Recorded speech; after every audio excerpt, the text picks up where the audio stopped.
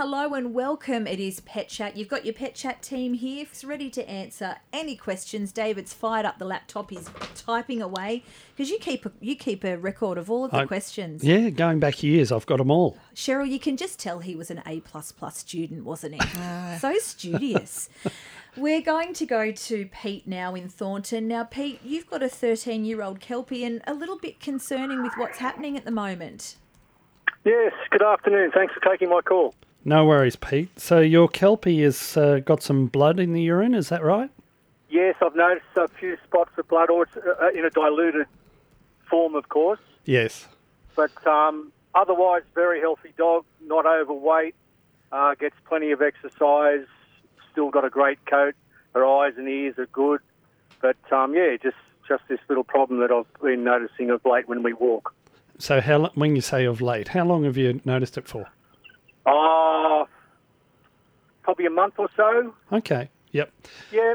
And is it blood at the start of urination, during, or at the end? No, what it is, the first urination is pretty good. Yeah. Because once I sort of noticed it, I've sort of been paying attention to it. Yeah. But then she's in the habit, I think, she's been watching the male dogs and she likes to mark territory as we walk, and she tries to squeeze out a dozen wees on our walks, and it's just when she's sort of probably strange to, push a little bit more wee out. Yeah, okay.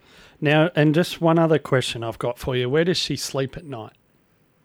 She sleeps sometimes inside if the weather's inclement. Yeah. Otherwise, there's a couple of locations she could choose to sleep in the garage on a bed, and she also has a bed out on the back porch. So whatever suits her, she doesn't have a regular routine in that regard. And is she getting up during the night to go to the toilet? She used to spend lots of nights in the house. She was a house dog, and then she had a couple of accidents. Then I started getting up through the night to let her out, and even that's sort of not doing the trick now because we've still a couple of accidents have occurred. So that's why she's really only inside now during inclement weather, and most of the other time she's outside for that reason. Yeah, that kind of helps me out thinking about what's going on, and possibly, her age is also a factor. But so the things I would be most concerned about is that she could have a bladder stone. Right. And we do say there's quite a bit, but I would also be cautious in case she could have a tumour or cancer in her urinary tract. Probably. Given her age, I wouldn't have been surprised at you saying that. So yeah. So usually, what we would do, she'll need to go see the vet for this, and there's not much point in collecting a urine sample beforehand. I mean, doesn't harm or anything, but it's just that it's a contaminated sample, and the vet would probably want a fresh sample. The other thing that often is involved is we would need to do some imaging, like ultrasound. Is a good technique for this sort of thing, and sometimes there are a few other kind of imaging things we can do, but ultimately best to get her checked with the vet, and hopefully it's a bladder stone. It's much more treatable, but let's get her checked out, and then you can go from there. So a bladder stone, is that a procedure it's an operation procedure, or is it just a tonic or a powder that release the stone? Sometimes surgery, sometimes diet. It really depends on what the urine tests show and the size of it. So the vet will be able to give you that advice. Thank you so much for your call, Pete. We really appreciate it. Welcome to the show, Blair. Tell us what's going on with your cat. Yeah, I have a cat called Lucy, and she's very overweight.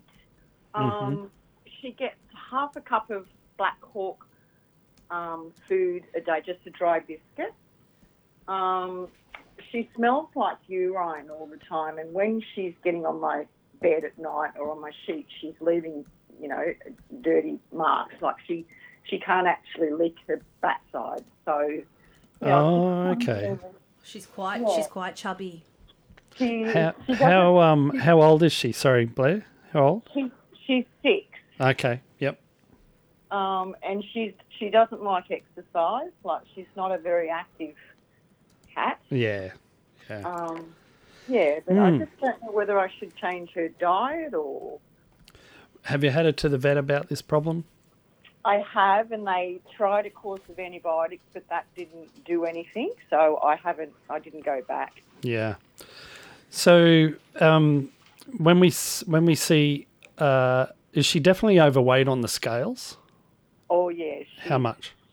I think she'd be about 8 or more kilos. Right. Okay. Well, first of all, let's get a weight and write it down so that we've got a record, because, you know, if it changes going up or down, we're going to need to know that. The other thing is that we do see some, you know, I mean, that diet, if that's all she's getting, unless she's sourcing food elsewhere, that's certainly not excessive. So we do see some metabolic diseases that can cause increased weight gain. And that could be that if we're retaining fluid, if we're... No, Sarah, you don't have... Oh, you bugger. You I'm pointing to myself, she was pointing saying to I've herself. got that. You got metabolic disease? Yeah, clearly. Feline metabolic disease. Oh, right, maybe not. Yeah, okay. So there are some metabolic diseases that can cause increased weight gain. They're not that common in cats, but we do see them. So that'd be the other thing I'd want to check out. We also see, where they retain fluid. So sometimes the weight gain is actually fluid. And there's a couple of conditions that can cause fluid retention. And usually a blood test and sometimes an ultrasound will give us a fair bit of that info. When we do a blood test for this sort of thing, we would always check the urine as well, because we want to just make sure that there's, you know, things like it wouldn't necessarily be, say, an infection in the kidneys, but, you know, could be. I wouldn't expect that to cause retained fluid, weight gain. But there's a couple of things I'd be worried about. And I think blood tests and a urine test are really going to kind of send us in the right direction. You know, is there a problem with protein levels? Is there a problem with the white blood cells? Is there a problem with the liver and kidney, that sort of thing? One of the things that we do see, like the conditions that can cause that diabetes and Cushing disease, and that's really going to have to go to a blood test to find that out. So, Blair, good luck. Some good paths to follow to try to find out. But thank you so much for the call. We're going to go to Casey now in the Hunter Valley. Now, you've got a bearded dragon and a bit of a scaly infection around the mouth, you're thinking? Yeah, I do. I thought it may have been his shed, like leftover skin shed from last time, because we've had him for just over a year now. So in that first year, he shed, you know, quite often, every 2 or 3 weeks. But he's slowed right down now. I think he's close to full size. So I just assumed it was like his last bit of shed that was still hanging around his lip, because it's been there for a couple of months now. And as I bathed him the other day, I rubbed it with a bit of cotton ball when it was wet, and it came off, as I soaked it, and it came off. But since then, that was about 2 weeks ago, since then it's came back, and it's just in that same spot. Yeah. I used to work with reptiles quite a bit, but I have to tell you, it's probably 20 years. Okay. So we'll take this carefully. But we used to see a lot of pet reptiles, snakes in particular, and certainly bearded dragons, where they get retained scales that then get a fungal infection. And so, you know, you probably find you'll need to see a vet who's familiar with reptiles, and there is prescription medication. Okay, I have called one. I just got off the phone and then I heard your call for the radio, but they're not in until next Friday. So I'll call another one. Yeah. They had recommended another one where we are, Okay. Well, that's fair enough. One of the things that you mentioned is like this timeline. It's been a couple of months, and that's a particular thing that happens with reptiles. Their metabolism is, different times of the year proceeds at different pace. So infections can be slow to develop, but also slow to resolve. And a lot of these are treated with topical medication, like you said, you were bathing. So sometimes it's, we have to apply it directly. It's not like, we've got to give them injections, although we do, but a lot of these skin problems we treat like that. Okay. Yeah, I wasn't sure if I could put some salt water or anything on there. It was just normal filtered water, boiled, that I had put on there, like lukewarm. I think that, salty water would be fine to use, and it probably provides a little bit of an advantage over just filtered water. Yeah. But ultimately, I think you're going to need something like an antifungal. Yeah. Casey, is your bearded dragon quite happy for you to wash around the mouth? Is she or he quite friendly? Yeah, he. Well, we think it's a he, Barry, the beardie. Barry, that's awesome. It's my son's bearded dragon, but he's at school. He does love his bath. He loves to be held, and he does love his bath. Yeah. So you'd recommend for a pet? Definitely, if you have the time. Yes. Yeah, they're That's very cool. It's interesting because, as I said, we used to work in a practice where we saw lots of reptiles, and they were very popular. Yeah. And they're very easy to handle as well. Yeah, he's fluoro orange. He's a beautiful dragon. Yeah. So he's a central. Yeah. Yeah, with golden eyes. Yeah, that beautiful. is awesome. Well, thank you for calling the show and also bringing a little bit of variety. That's the word, variety You're to the welcome. show. Good luck. We hope that you have Thanks, Casey. Good success luck. with Barry the Bearded Dragon. Kathleen in Birmingham Gardens, welcome to the show. Tell us what's going on. Well, I've got a lovely outdoor cat. She was a rescue cat. And around about, within October, she developed like a hair loss on the base of her tail.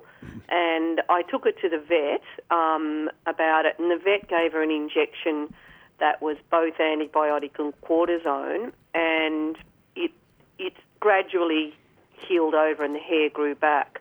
Well, it's developed again, and it's right on the base of her tail, and, it's just hair loss. There's no, there's slight amounts of where the skin has actually been, like blistery, almost like scabby. Yeah. But she, but I don't want to continue taking her to the vet for cortisone. And I'm wondering if there's a home remedy. And I know that there's certain plants that cats are allergic to in the garden, like I think it's creeping ivy. Mm-hmm. Yep. I think it's also called morning dew, which I'm doing a pretty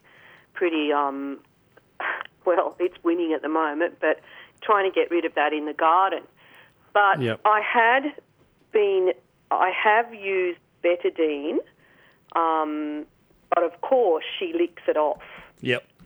I hold her when I put it on until I know that it's actually got the surface and it's probably killed any mite or germ. But is there something that I can do? What have you used for flea control with her? Bravecto. Excellent. Okay. Yeah. Well, just make sure that's up to date, first of all. Yeah. That area, so she's female, you said? Female. Yeah. Yeah. She's desexed, but she's an outdoor cat. Yeah. And I was wondering if, it's something in the environment. And she loves to roll in dirt and ants and then cleans herself vigorously. Yeah. It's probably not anything in the environment except, like I just mentioned, about making sure that we don't have flea problems. And Bravecto is very effective, and as I said, just making sure that's up to date. There is a condition in male cats that can get stud tail, where there's a gland that sits there and it can actually cause hair loss. Possibly, I've never seen it in a female, but I'm wondering whether, because she's desexed, the relative sex hormones in the body, the testosterone, will now be, more active. But to be honest, I've never seen it like that. It's usually more parasite or allergy related, as you said. Now, things like the morning dew, the creeping ivy stuff is a contact allergy. So if you see that, we generally see it on things like their mouth and their feet. Yeah, well, she's completely happy, completely fine. It's just cosmetically she's got, you know what I mean, when you look at her. But just this one area. Yeah. I can see. If it was a dog, I would have called it the mange. Yeah. So it is possible that certainly you could get mites cause mange, but the Bravecto is going to take care of that as well. So The other thing I do have seen, and I've worked with a veterinary dermatologist, and they opened my eyes to the way that sometimes we'll see different skin disease, particularly in cats, and we do see skin lymphoma, which is a type of cancer, and sometimes that can cause patchy hair loss, and it's not predictable to one area. So that is another possibility. The other thing would be, I'm just trying to think, as long as you don't have any other animals? Yeah, we have a dog. And does the dog lick at the cat? No. No, okay. No. I know you said you were looking for a home remedy, but I would probably want to be talking to a veterinary dermatologist. So it might be something you need to talk to your vet about if they can give you a referral. And there are veterinary dermatologists who visit Newcastle, or you can go to Central Coast with your cat to see a dermatologist. And that's, if it was me, that's what I'd be doing. So. Okay, thank you so much for the call, Kathleen, and the best of luck. Let's go to Mark now. Mark, thank you for waiting. Welcome to the show. Now, you've got an 8-year-old Border Collie. Yeah. I've got she's a bit over 8, she's about 8.5. And a couple of weeks ago, I heard you talking to Dr. Rob Jammett about breeders and that type of thing. And our story was fairly lucky because our Border Collie recently had a cancer removed from, a lump removed from an anal sac, and how it came about was we were contacted by the breeder. He was one of 6, and two of the litter actually had cancer. One had one in the anal sac, and the other one had it in the roof of the mouth. We were contacted by the breeder and said, look, it might be worth getting checked. So we got it checked, and there was nothing. And about 6 weeks later, we had to have her vaccinations, and they actually found a lump in her anus. Wow. Yeah. And it was only small, but they got it. It was about 8 mil when they took it out. Yep. And they said it's possible that it could grow back, but they're not too sure. They said that the possibilities are that they got all of it, but the margins were slightly less than what they would have preferred. Yeah, sure. Okay. So, do they grow back? This one was benign, which was lucky. But can they grow back, or is there anything that we will get her checked every 2 months as advised? Yeah. Yep.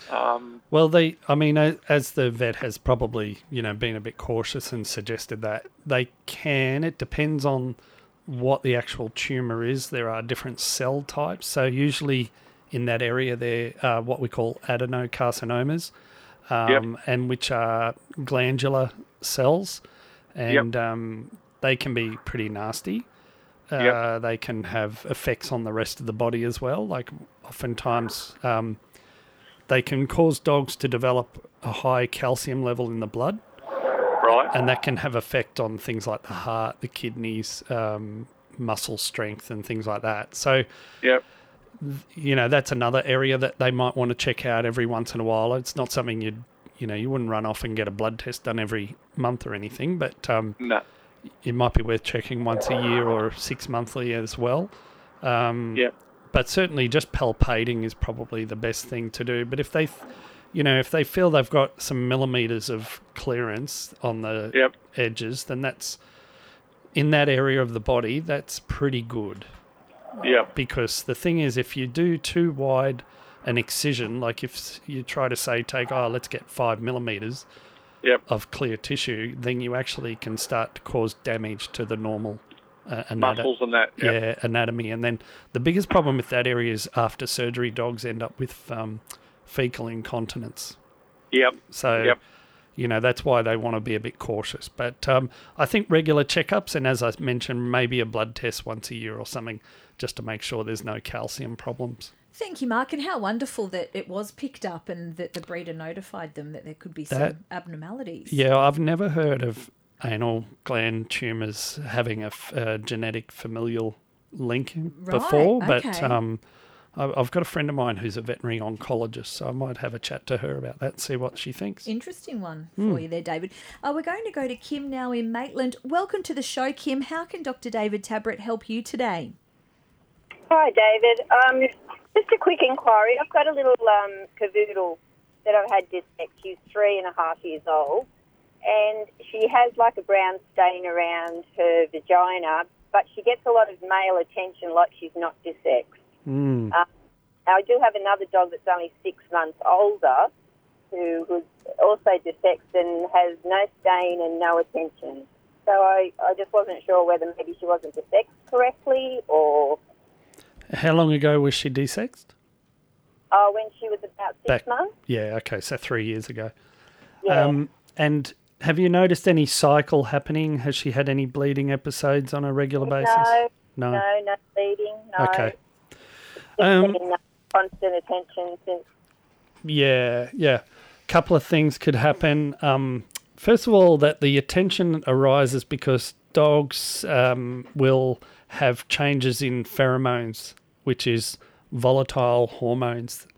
And these are excreted in various ways, some through the skin, some through the urine, some through the breath, that sort of thing. So under the influence of the different sex hormones, you will get that kind of signal being put out. Dogs obviously are very attuned to this. Now, that's one possibility. And you'd say, well, hang on, she was desexed. Why are there sex hormones there? But in the body, there are various sites where the sex hormones are created. And so both male and female will have a number of areas, but predominantly, obviously, in the female, the major sex organ is the ovary, and that's the major production of estrogen during their cycle that would provide the the attraction. But it can still be happening from somewhere else in the body as well. Now, the other possibility is, like you suggested, maybe she wasn't desexed properly. Could be. That's a possibility, and you don't have to have a normal cycle. And sometimes I've seen dogs that have had a kind of a weird discharge that happens once every 18 months, and we find out they do actually have a remnant. It's called ovarian remnant syndrome. They're a bloody difficult surgery, I got to tell you. Oh. Yeah. Because, there might have just been part of the ovary was just a little bit was left behind, and it might only be a few cells. So that's one possibility. But also dogs that do get urinary tract infections, or they have really concentrated urine, will have a more stronger odour that could mimic or at least attract some of the dogs. So I think it's worth getting a checkup. The problem is if it's ovarian remnant syndrome, it can be a little bit hard to diagnose unless they're in the middle of a cycle type thing. So, okay. She does tend to mark a territory a lot.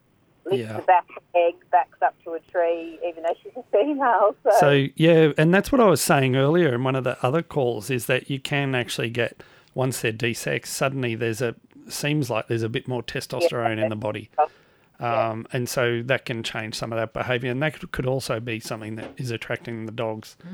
So I'd want to make sure she hasn't got a urinary tract infection. That's the first thing. Okay, all right. I might do that. No worries. Thanks, Kim. Thank you very much for the call. That was an interesting one. Let's go to Russell in Morpeth. Welcome to Pet Chat, Russell. How can we help you today? Thank you very much. Yeah, I've got a male golden retriever. He's only 4 months old at the moment. Yep. Now, I've been told by the breeder he's not supposed to be desexed under 12 months because he needs some essential hormones. But if I go to the council, they're supposed to be registered by 6 months. They're going to charge me triple, if he's not desexed. So what are your views on that, really? Oh, that's a good one. So there is a allowance under the law for if you have a vet who will write, a certificate or a statement to say that desexing's been delayed for medical reasons. So you can get that. Now, is that hard to get, David? Is that something that's written readily, or? I know that they are written quite a bit. Okay. I don't know exactly, how many hoops you got to jump through. Yeah. But on the other hand, this brings up the question of, well, why wouldn't you desex earlier? Why do you desex later? Yes. And this has been a debate that's been going on for, I'd say, how long have I been a vet? Well, longer than that. 50 years. Sarah's... if only you could see the look I'm getting, Russell. She's treading the line today. But anyway, what I'm saying is that it's controversial, okay? So it's gone back and forth over the years, and certainly we do know that in some dogs that are prone to things like osteochondrosis, which is a type of cartilage problem in their joints, and maybe that's the reason the breeders talked about this, is that to help their joints, and that's really one of the bigger issues that people point to. Then in those dogs, it seems that later desexing seems to provide some protective effect against that joint disease developing later. It won't completely eliminate the risk, but maybe it provides some protective effect. So to get around for your question is you would need to speak to a vet who is considering or allows you to make that request to say, this want to delay this for these reasons. And I'm not sure exactly. You might just have to ring up your vet and say, is this something that you've done before, and so on. But most vets would be able to kind of sit down and talk to you about what's going on. And as I said, I don't think it's an out there kind of idea to delay desexing. That's the issue. Okay. It is a thing. So it's worth having a chat to your vet, but that's how you can't just rock up to council and say, no, I'm not going to do it because, someone told me not to. You have to get a certificate. Well, thank you very much for your help. No worries. Good on you, Russell. Thank you for calling, Russell. That was an interesting one. I'm assuming a lot of people wouldn't know that either, and a lot of people probably would just go, oh, okay, I just have to pay the extra. Well, yeah, but the thing is, if what they're trying to do is overall, the younger that we desex animals, the less we'll have excess animals going through pounds and things like that. Correct. So if we can desex them before their breeding age, and that's really an overall benefit. Yeah. But this is where that controversy comes in. It's like, well, actually, for this breed... So there are certain types of breeds yes. that it certainly, research shows that it is better to hold off. I don't know how definitive that is. Okay. But I think it's certainly a question, and there is an allowance for that. Within the law that you can get that certificate. Yeah, it seems to be a lot of the larger breeds like your Great Danes and your Mastiffs that they're holding off on. And it's been a real trend, again, as you were saying, David, you've got some vets that are for it and some that are against. But certainly breeders are tending to push, not having your dog desexed early. But like Russell, they fall into that, can get a fine from council if their dog isn't registered or have to pay that higher amount of money. I'm so glad he rang now when the dog's 4 months of age, because you don't want to be doing it at 10 months. Yeah. You don't want to go and have that argument with council. Yeah. Like if he gets on top of it, he could get that problem fixed up. Because it's showing that you're responsible and that it will be desexed. That's right. Just there's legitimate reasons why you're holding on. That's right, yeah. There you go. Well, look, thank you for bringing that to our attention, Russell. I think that is it. How are you feeling after that, David? You've had a good chat today. Look, I'm in the scrubs. I'm ready. Have you come from surgery? I've been there, yeah. Wow. Successful? Of course. I promised Mark Rourke I'd, if he needed a procedure, oh, God, I'd sort him out. Oh, well. Lucky he's gone to lunch. He declined the offer. I don't know who I feel most sorry for there. Look, that's it for us today. Cheryl Shaw, thank you very much. My pleasure. David Tabrett, thank you. Cheers. That's Pet Chat. We'll be back next week. Thanks for listening to this podcast from 2NURFM at the University of Newcastle. You'll find them all at 2NURFM.com.